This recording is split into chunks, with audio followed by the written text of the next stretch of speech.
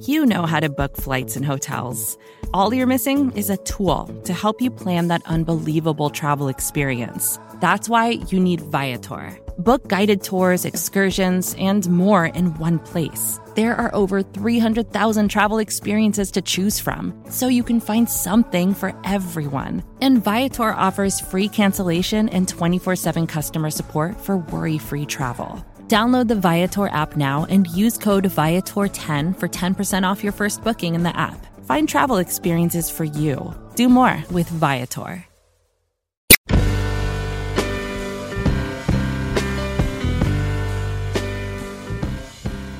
Welcome to Longform.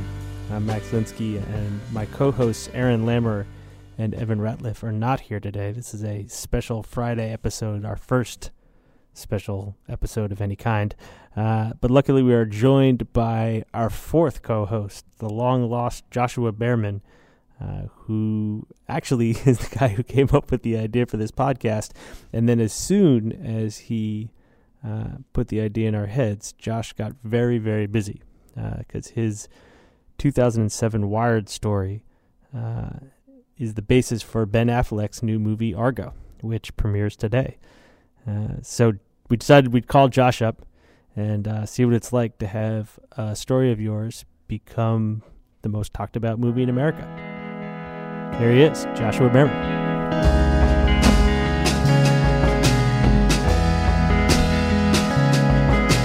All right, Josh, we will get quickly into your role in this massive Hollywood movie. But before we do, I think we need to get into your role in this very, very small literary journalism podcast. Sure. Let's start there. We'll bury the lead. I just want to. I think that people should know that this thing was your idea. Yeah. Well, especially since I invented the whole idea of the podcast and talking about magazine stories. I don't know if it actually can be claimed to be a proprietary concept, but I did sort of, had been thinking about it for a while, thought it was cool, talked to you guys. I think you guys have been thinking about something similar, and then with Evan, did a little bit of brainstorming, and then, promptly disappeared and delegated all the work to you. So it's really worked out quite well. Yeah. Yeah, you got us really excited, and then pretty much haven't done anything. Yeah, I'm like a motivator. I'm like a parachute, sort of ideas guy. Come in, Yeah, sure. Get everybody worked up, hand it off, and then move on to the next thing. But I think whatever. I can't be too harsh about it because you have like a pretty good excuse. You've been pretty busy. It's true. I've been sort of running around, both trying to finish a couple of stories and dealing with the run-up to the release of this movie, Argo, which was adapted from a piece of mine that I wrote by now is 5.5 years ago in Wired. Okay, so let's, for anyone who is listening and has not looked at the internet or a newspaper in the last 5 days, Argo is the new film directed by Ben Affleck. It opens today. And Josh, maybe you can just walk us through the story you wrote for Wired. Sure. So the story it takes place during the Iran hostage crisis in 1979, or it started in 1979. The hostage crisis went on for 444 days. Right at the beginning, as the embassy was sort of being slowly taken over by the revolutionary students / militants, there was a building in the back. I think it was the consulate, and it had faced the street. So the people in there decided that they could, rather than get taken hostage like everybody else, so they didn't really know what was going to happen. But it was very clearly dangerous. They ran out the back and escaped, sort of out into hostile Tehran. And then it became clear that the people in the rest of the embassy were going to be held. There was sort of suddenly no official U.S. presence in the country. Nobody could help them. So they were sort of stuck on the lam in Tehran. And there were 6 Americans who eventually all wound up in the Canadian ambassador's residence, and which sort of took them in. The ambassador at the time was this guy, Ken Taylor, this very kind of suave and stylish diplomat, kind of cut an interesting figure in the diplomatic community. He took them in, and it was quite dangerous because, the place was in turmoil. There was revolution in the streets. There was no real way to get out of the country. The clock was sort of ticking. A couple months had gone by. the administration didn't really know what to do, how to get these people out, sort of, down to the wire. And then in stepped Tony Mendez, who was a CIA operative, and he was part of the he was in a part of the CIA known as the Office of Technical Services, and I think it was like the authentication branch of the Office of Technical Services, which means he was like a forger and kind of like deception guy in the OTS is sort of where they would make like Fidel's exploding cigars and like wire a mic into a living cat and stuff like that. So he was known as the master of disguise. That was like his informal moniker, and because he had been involved in all these sort of deception operations and whatnot. And so he came up with this plan to do an exfiltration, as they call it in the trade, where he would go in and he would hook up with them in their dangerous limbo and go out with them under this elaborate cover story, which then also is a insane twist and which plays a prominent role in the movie and in the article, which is that the idea was Tony would pretend with the hostages to be, or the house guests, to be a Hollywood location production on a location scout in Tehran. And so that's what he did, and it worked. He went, created this cover story, hooked up with them. They kind of put on these identities and went out to the airport and managed to get home safely. And so it was this kind of like little known silver lining in an otherwise, kind of disastrous chapter in American history and whatnot. And so I first heard about this story from a friend of mine, and sort of said, that's a great idea. And I kind of tracked everybody down and put the whole narrative together. And I mean, it is a completely insane story. It's like it's hard to believe it as you're reading it. Once you started reporting, I mean, after you first heard about it, how quickly did you realize, like, okay, this is starting to sound like a movie. This feels like a movie. Well, I first heard about it. The guy that I heard about it, that told me about the story, his name is David Clements, and he is a movie guy, but it's sort of a very independent movie producer, where his whole thing is he kind of finds these unusual true stories and takes them around Hollywood and tries to set them up as movies. And he'd been doing that for a while, and with some success and whatnot. But he had tried, he knew pieces of this story. Like it had been declassified in 1997 as part of the CIA's 50th anniversary Jubilee celebrations, and so there were bits of it in the newspaper, but that wasn't really enough to quite get the story. So he was the one that kind of had this idea. He's like, this is a cool story. It's up your alley, because I was getting into sort of narrative yarns in unusual settings or true crime stories or whatever.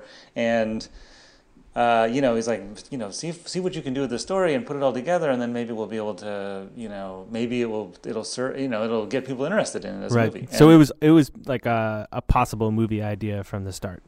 It was, although I had never had any experience with that, so I didn't really believe that was going to happen. I was like, sure, or whatever, I don't know. And, I was all I knew about, even though I grew up in Los Angeles, I didn't grow up around that stuff. And my writing, sort of at that time, I was at the LA Weekly, which was a once great publication, the Los Angeles' Village Voice, and where you could do all this kind of great writing, but it wasn't movie oriented at all. So I didn't know anything about that. And so, in fact, I remember sitting as I was finishing the story, and like it came out, pretty good. I was like, this kind of reads. It was sort of the most kind of caperish story I had done, so it kind of read that way. It sort of wound up being written, cinematically. And that's also kind of how it was presented in the magazine, right? Yeah, then Wired, the art department read the story and were like, let's, sort of illustrate this thing with storyboard versions sort of the story. And so the facing spread, it was like an 8-10 page spread, and the facing page opening spread had a big giant storyboard of the story of the narrative, and so that was obviously cool. I actually remember I was looking at that and I was like, you know what, this would make a cool movie. I was sitting with David, I was showing it to him, and we were like, this would be perfect for George Clooney, and it very quickly, in fact, turned out that George Clooney wanted it, and so not long after David and I had been sort of having our daydream, we were, kind of had this project that George Clooney had taken into, quickly into the Empyrean heights of sort of Hollywood land.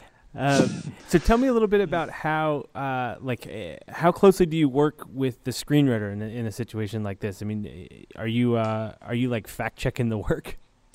Well, no, I'm not fact checking, but I was, I mean, both Tony and I are consultants on the movie. I think Tony was much more heavily consulted since like Ben Affleck plays him, and he was there and everything. But I had obviously done like a lot of research, and I like compiled all of it, and there's all these extra interviews and material and whatever documentaries and books and stuff that I gathered. I sent like a whole couple boxes to the production company immediately, and then eventually when they had the screenwriter, he went through all that stuff, and then as the scripts got written and sort of the development process continued, I would look at things and sort of like offer some suggestions or details or things that I remembered or some interesting thing. I would put in my 2 cents every so often. I don't really, to be honest, like Chris was so good that he didn't really need that much help. Like he intuited, sort of like the like atmosphere and the tone and all the details that were sort of in that story into script format, and adapting it into script format. And his first draft was really good. I mean, it's like I've gone through the adaptation process with other stories of mine that have since been optioned, and like that does not usually happen. I'd say screenwriters often need quite a bit of help and like understanding like what the real true texture of a character or story is, and what they would supply on their own, I always find to, kind of like miss the mark, and it's kind of better to work from the real material and whatever. But Chris didn't, Chris did all that and supplied like the structure, like, he moved a few things around and he invented a couple of really important dramatic sequences that like up the ante and like really create a climactic third act and all this kind of stuff that sort of isn't in the story, but for the most part, like from him on the way up, like including Clooney and Ben Affleck, who is a very smart dude and is intensely interested in the Middle East already and totally steeped himself in like history and culture of the time and all the details. Like there was this real a lot of attention paid to realism and to make it feel natural, and it works. Like it feels very like immediate and vivid and gripping, and it's kind of what I imagined as I was writing the story. Like it's quite shocking to see it sort of up on the screen. That's got to be pretty it's got to be pretty satisfying to see it like stick so closely to the narrative that you laid out and the sort of structure, and to see your story up there. Yeah, I mean, it is exciting. I didn't quite realize even until it happened, like how exciting that would be, like I always thought this is cool, even when it was getting made, like, I mean, it's all way above my pay grade, it's not like Ben Affleck calls me and is like, hey dude, so I was thinking about in the one scene, like this, like, what do you think about, and, but he and Chris and everybody was sort of really animated by that this is a true story and didn't really sort of, and liked the article. The article was a big part of, everybody read it and all the cast and, along with the other research, and people, liked that aspect of it. So it wasn't like I was also just sort of, I think a lot of times the originator of the source material is like, not even the lowest guy on the totem pole, but not even on the totem pole. Right. But I sort of was lucky that that's kind of the true story was partly what this was about. So I got to kind of be involved some. Yeah, I mean, I feel like the stereotype is that the original source, that person's also like bitter, and kind of like grumbling on the sidelines. Did you feel conflicted at all about the stuff that wasn't true, about like the made up scenes? No, not really. I mean, no, because I mean, in fact, like, even the article, like, kind of like, even when Nick was editing it, we were sort of like, how can we make the end more exciting? Because it's like, they just kind of get out. I mean, there are some delays and there's a lot of tension, like, because, all right, they've been hiding for 3 months, right? So that's dangerous on its own. But it is even more dangerous to sort of like come out of hiding onto the streets of Tehran, especially going to the airport. Revolutionary Guards like in the airport, like looking for people, right? So, it's and they're pretending to be something. So if they get caught, like also being duplicitous, then they are certainly going to get accused to be spies, even though they aren't. And then that even makes it worse. So they're like doubly exposing themselves.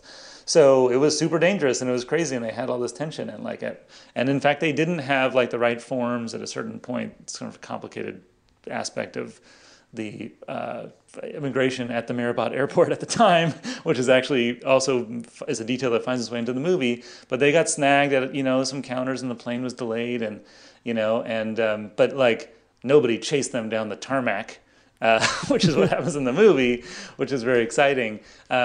So, even in the story, we're like, oh, we kind of need to, sort of try to figure out how to make it read a little bit better. And then, of course, once it's being adapted, of course, they're going to have to come up with something. And Chris Terrio, what he says, and which I also sort of felt as I was watching it, but then I later heard him say what he did there. So what happens at the end, not to be a spoiler, but like they get chased and then they get away.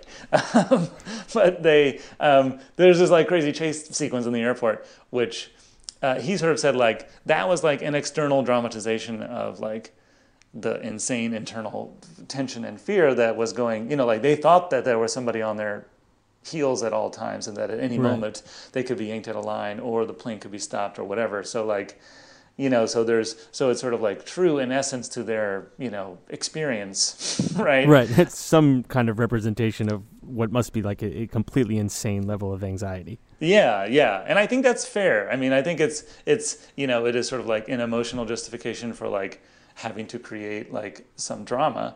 But I think it's a fair one. And I found it to be kind of instructive as a writer because he also did other things where the script is much better at sort of making it feel dangerous when the house guests are kind of trapped for all that time. Like I kind of glossed over some of those things. Actually, I looked back at my article and I was like, I mean, the piece kind of like hints that like they sort of had a pretty good time. It's like there's a lot of scotch on hand. They played board games. Totally. Like I was struck by that. I was like, oh, that's kind of funny. Like I liked those details. When you're writing a narrative piece, like you were just looking for like that, one really specific detail that then like makes the reader realize that this happened, right? So like that's how I feel about those narrative stories is that there's like 4 or 5 key details that like that actually are like the pins that sort of hold it, together for the reader. And so sometimes you get a little bit, too in love with those details, like that they, had a certain kind of scotch or whatever. And, when I reread the story, I was like, yeah, it kind of sounds like those are like pretty good parties. Yeah, I mean, I think to some extent. Well, listen, like they're in the ambassadorial digs, those are pretty good digs, and they've got all kinds of great stuff being flown in, and 3-4 housekeepers and and cooks and stuff. So like, it's not bad living if you are not under threat at any moment of being dragged out of the house by like zealots who might kill you, And so that was the key sort of like part of the experience that I did not relay that as well as in the movie. And it's not like Chris invented that. Like that is for sure, part of the story. And it was kind of interesting to see actually. So, I mean, you've got a magazine story you wrote about a fake Hollywood operation that was actually a political operation. Now your magazine story about a fake Hollywood operation about a real political operation has been adapted into a real movie, which spends a good deal of its time, as I understand it, kind of spoofing Hollywood. Can you like unpack all that meta-ness for me? Yeah, there's sort of nested layers of reality in the thing though. There's like this is a movie about a fake movie that in turn was sort of like taken up from the ashes of another fake movie. And I mean, one of the things that I liked about the original that attracted me to the story was that it was kind of this great caper in a yarn, but that had these interesting themes about, artifice and reality and using fiction to create nonfiction, and sort of how Washington and Hollywood are sometimes in the same business, and like projecting illusions can, create something tangible. Even from the instance of like the hostage takeover, like to some extent, like there's an illusion created that an embassy is not the host country, that on one side of the wall it's Iran and the other side is the United States, and it's like something everybody agrees to until the first guy climbs over the gate and says, no, we do not accept this illusion. The reality is we are in your embassy. And so, so that's kind of a political illusion, and so I sort of like that, and that is carried all the way through. I sort of like that that Chris Terrio explicitly put that in the script. I mean, he even has a really nifty kind of thing where he combined various aspects of the true story about like this press conference that when the CIA came to Hollywood and created their fake movie out of this other movie, Lord of Light. That movie had sort of crashed and burned spectacularly after this press conference where the guy was trying to drum up business for this movie, so he used a press conference to try to create an image that he's making the biggest movie of all time. And he was going to build this theme park that would have a bowling alley staffed by robots, and Rosie Greer was there dressed like an alien, and it was this kind of ridiculous kind of stagecraft.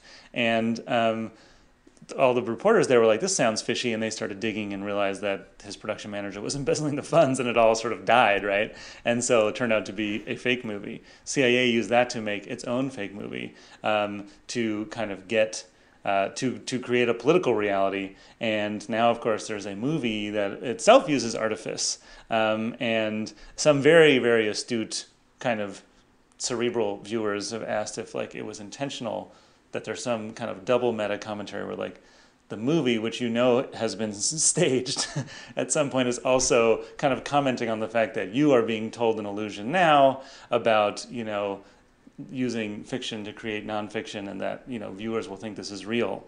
I don't think that was intended. I mean, I can say that I am less sure now that you are not in the CIA than I was yesterday. I know. It's all about mirrors within mirrors. That is totally a CIA guy's answer to that question. Exactly. Doesn't quite answer it, but doesn't not answer it. But no, I really like that. Like, this is kind of like, it's a big movie, and it's basically a thriller that's all exciting, but it also gets at these really interesting, themes, and, like statecraft and stagecraft, and, art and fiction and reality and stuff that, you don't normally see in a movie like that. So I'm excited that it's sort of true to like even the like weird subtextual themes that started with the article. When you were reporting it, were there any other great like anecdotes that you came up with? I mean, a guy like Tony Bennett, it feels like there's got to be more stories there. Yeah, well, the initial sort of the alternate lead that I wrote was about this one mission that Tony executed in Laos, which was neutral during the Vietnam War. This is earlier. This is like 73 or somewhere in there. And Laos being neutral was also the staging ground for all kinds of, espionage. And so the Russians and the Chinese and the Vietnamese and the Cambodians, everybody had their agents there looking for information. And so the CIA, a black CIA officer, which was, I think, fairly unusual at the time, and certainly stood out like a sore thumb in Laos, had cultivated a asset in I think one of the ministries of the Laotian government, and needed to get information from him. And at the time, there were so many spies in there that Tony tells a funny story about how like the main traffic circle in Vientiane, the cultural capital of Laos, sometimes like an agent would pull up and to pick up an asset, and like the wrong asset would get in. He was like waiting for the Russian spy, and he got into like the Chinese spy's car. That's how much kind of like subterfuge and kind of like hijinks was going on. And there was this one instance where like I think they needed to get the black CIA officer and the Laotian minister had to get out of the country or get somewhere in secret. And so Tony, already being hooked up with his pal John Chambers, called and said, "Hey, I need some masks to disguise these guys." So John Chambers sent masks that are, these kind of full latex masks with the hair and everything. And so and it worked. He managed to disguise these two guys as, regular old kind of white dudes who were like having tea, like, somewhere in public and discussing matters of interest. Or I think also they had to get out through a roadblock at one point. So there was kind of all this stuff that was pulled off with these two guys. And the sort of especially funny thing about it was John Chambers, I don't know if it was a current movie or a previous movie, but for whatever reason, the two masks that he had and which he sent were for Victor Mature and Rex Harrison. And so it looked like Victor Mature and Rex Harrison were sort of like, palling around Laos together in 1973. And no one cared. Apparently not. It was a wild success. But now you know that if you ever see Victor Mature and Rex Harrison sort of like in the shadows in the Piazza San Marco or somewhere, then like there is espionage happening. This is the first story you had optioned, and it can't really go a whole lot better than this, right? The actual guy that you were fantasizing about optioning the story does. It goes and gets made. You're happy with how closely it stuck to your story. It's now got as much like Oscar buzz as I can imagine the movie having, kind of. Are you now starting to choose stories based on topics that will work well for movies? I mean, is that in your mind when you're looking around for the next piece you're going to do? Well, first, let me just thank you for reminding me that it is, in fact, all downhill from here. And I have thought about this many times, well, I guess that's it. Better enjoy it, And the point of this whole podcast is just to make you feel bad. Yeah, exactly. The point is always to just, celebrate someone's achievement as the high water mark of their career. Absolutely. I mean, if there's a way that I could bring you down a peg or two, I'd love to. But as for the question about sort of like the narrative, like the sort of the cinematic appeal of stories, I definitely, saw, like for me, I think the light bulb went on when this story was optioned. And I was, at that time I had done I had done cultural essays and criticism and reviews and a lot of political reportage, which for some reason one always says reportage only in reference to political reportage. But, and I had done all kinds of other stuff, but I was starting to get into narrative writing, which I knew because I was attracted to like kind of weird stories or unusual people and stuff like that. And I have kind of a high tolerance for crazies. So I had done this piece about Billy Mitchell, the world's, sort of most celebrated competitive classic video game player, and had spent a lot of time with that dude and all the kind of weirdos around him.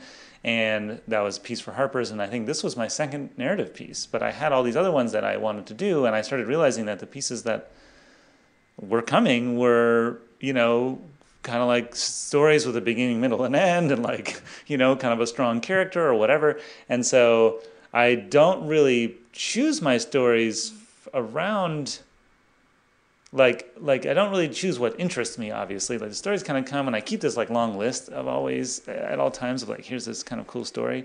But as you try to flesh out like what little weird link could become a larger narrative story, the selection process there starts to select for stories that, true life tales that the movie people also could potentially be interested in because they're just that kind of story. And since I had an experience in like that process, I think it's only once you kind of see it in action that you're like, oh, I can, yeah, sure, this next story can also be like that. And you kind of know how to like steer the story. I mean, not in the writing, but once it's done. Because, like in the magazine process, like you sort of just still have to like satisfy the magazine and your editor, and like the story sort of is the print story for its own purposes and for the venue and like how much space you got and whatever. So I don't really, or I certainly try not to, tinker with the story with the movie in mind. But I certainly do now. It's like, oh, this story, this is a good one, and like this story also could have some legs, And so I've gotten sort of excited about that, and some of my other stories have gone off into the, sort of entertainment, into the development pipeline, which almost always means nothing, by the way, and doesn't go anywhere. So it's like rather a miracle that this has happened. How are you going to celebrate tomorrow, man? We're taping this on a Thursday afternoon, and the movie opens on Friday. That is a good question. I don't know. I haven't thought about it. What should I do? You should go see it. I'll go see it. I should go see it with like a big, opening night audience somewhere at the Man Chinese. Maybe it's playing at the Man Chinese. I bet you it is. Here's what I'm going to do. I'm going to go to the Man Chinese. I'm going to bring a hammer. I'm going to break up the footprints and handprints of some existing, like Clark Gable or something. Pour my own cement, and then put my hands and feet there and kind of like write my own name in there. I think that's pretty much the only option. I don't see how else you could spend your Friday night. Or I might there's a theater in Pasadena where I grew up called the Academy Theater, which sounds fancy, like it has something to do with like the Motion Picture Academy, but actually it's just like this super ghetto theater that has been broken into like 6 different tiny little theaters, and which costs like $2, and where you can get White Castle like in the theater. And that might be a good place to see it. Now, those both sound like good options, but I think you should go see it. You should go and like you should just go see it and like and watch people experience it. I think that'd be yeah. Good. I might. I mean, I've seen it enough. It's like, all right, I get it. They're gonna make it. No, I have to say, I totally know how this movie ends. I gotta say, I've seen it 3 times now, twice with an audience, and like the third time I was like, okay, like now I'm gonna kind of get bored, but I didn't. It is very well craft it. Like the actual, it's like the way it is put together it's very well done. I'm totally biased, but I think I can objectively say it's a very well done movie. Oh, that sounds like a blurb for the poster. Yeah, I think I should make a poster for it, by the way, that just where it quotes me, where it's like, I'm biased, but I think it's pretty good. Hey, Josh, man, thanks for taking the time, and thank you in advance for all of the incredible episodes of this podcast that you're about to host. Oh my God, they're going to be so good. It'll be fucking crazy. The probing. All right, we'll talk to you soon, man. All right, talk to you soon.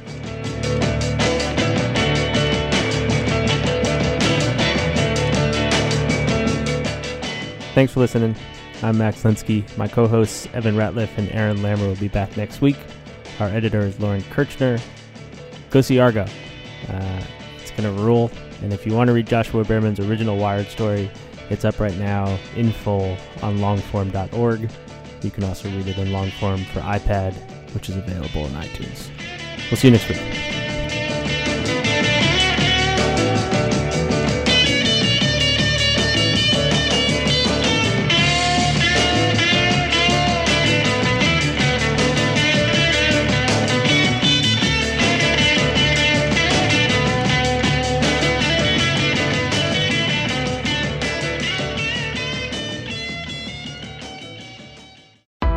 Why do you run? Why does anyone? I always thought that runners loved running, and that's not the case. Most runners hate running, but they choose to do it. In the new docuseries Running Sucks, brought to you by Team Milk, Abby Ayers learns why women runners everywhere are driven to go the distance. It really is about taking my power back and proving myself wrong. Team Milk is about fueling women's performance and helping them along their marathon journeys. You can sign up now for the inaugural Every Woman's Marathon taking place in Savannah, Georgia on November 16th, 2024.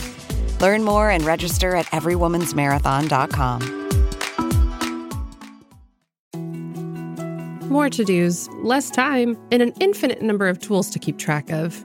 Sometimes doing business has never felt harder, but you don't need a miracle to hit your goals. You can just use HubSpot, because their all-in-one customer platform can make growing your business infinitely easier. Imagine this: high-quality leads, fast closing deals, wildly happy customers, and more benchmark-breaking quarters. It's not a miracle, it's HubSpot. Visit HubSpot.com to get started today.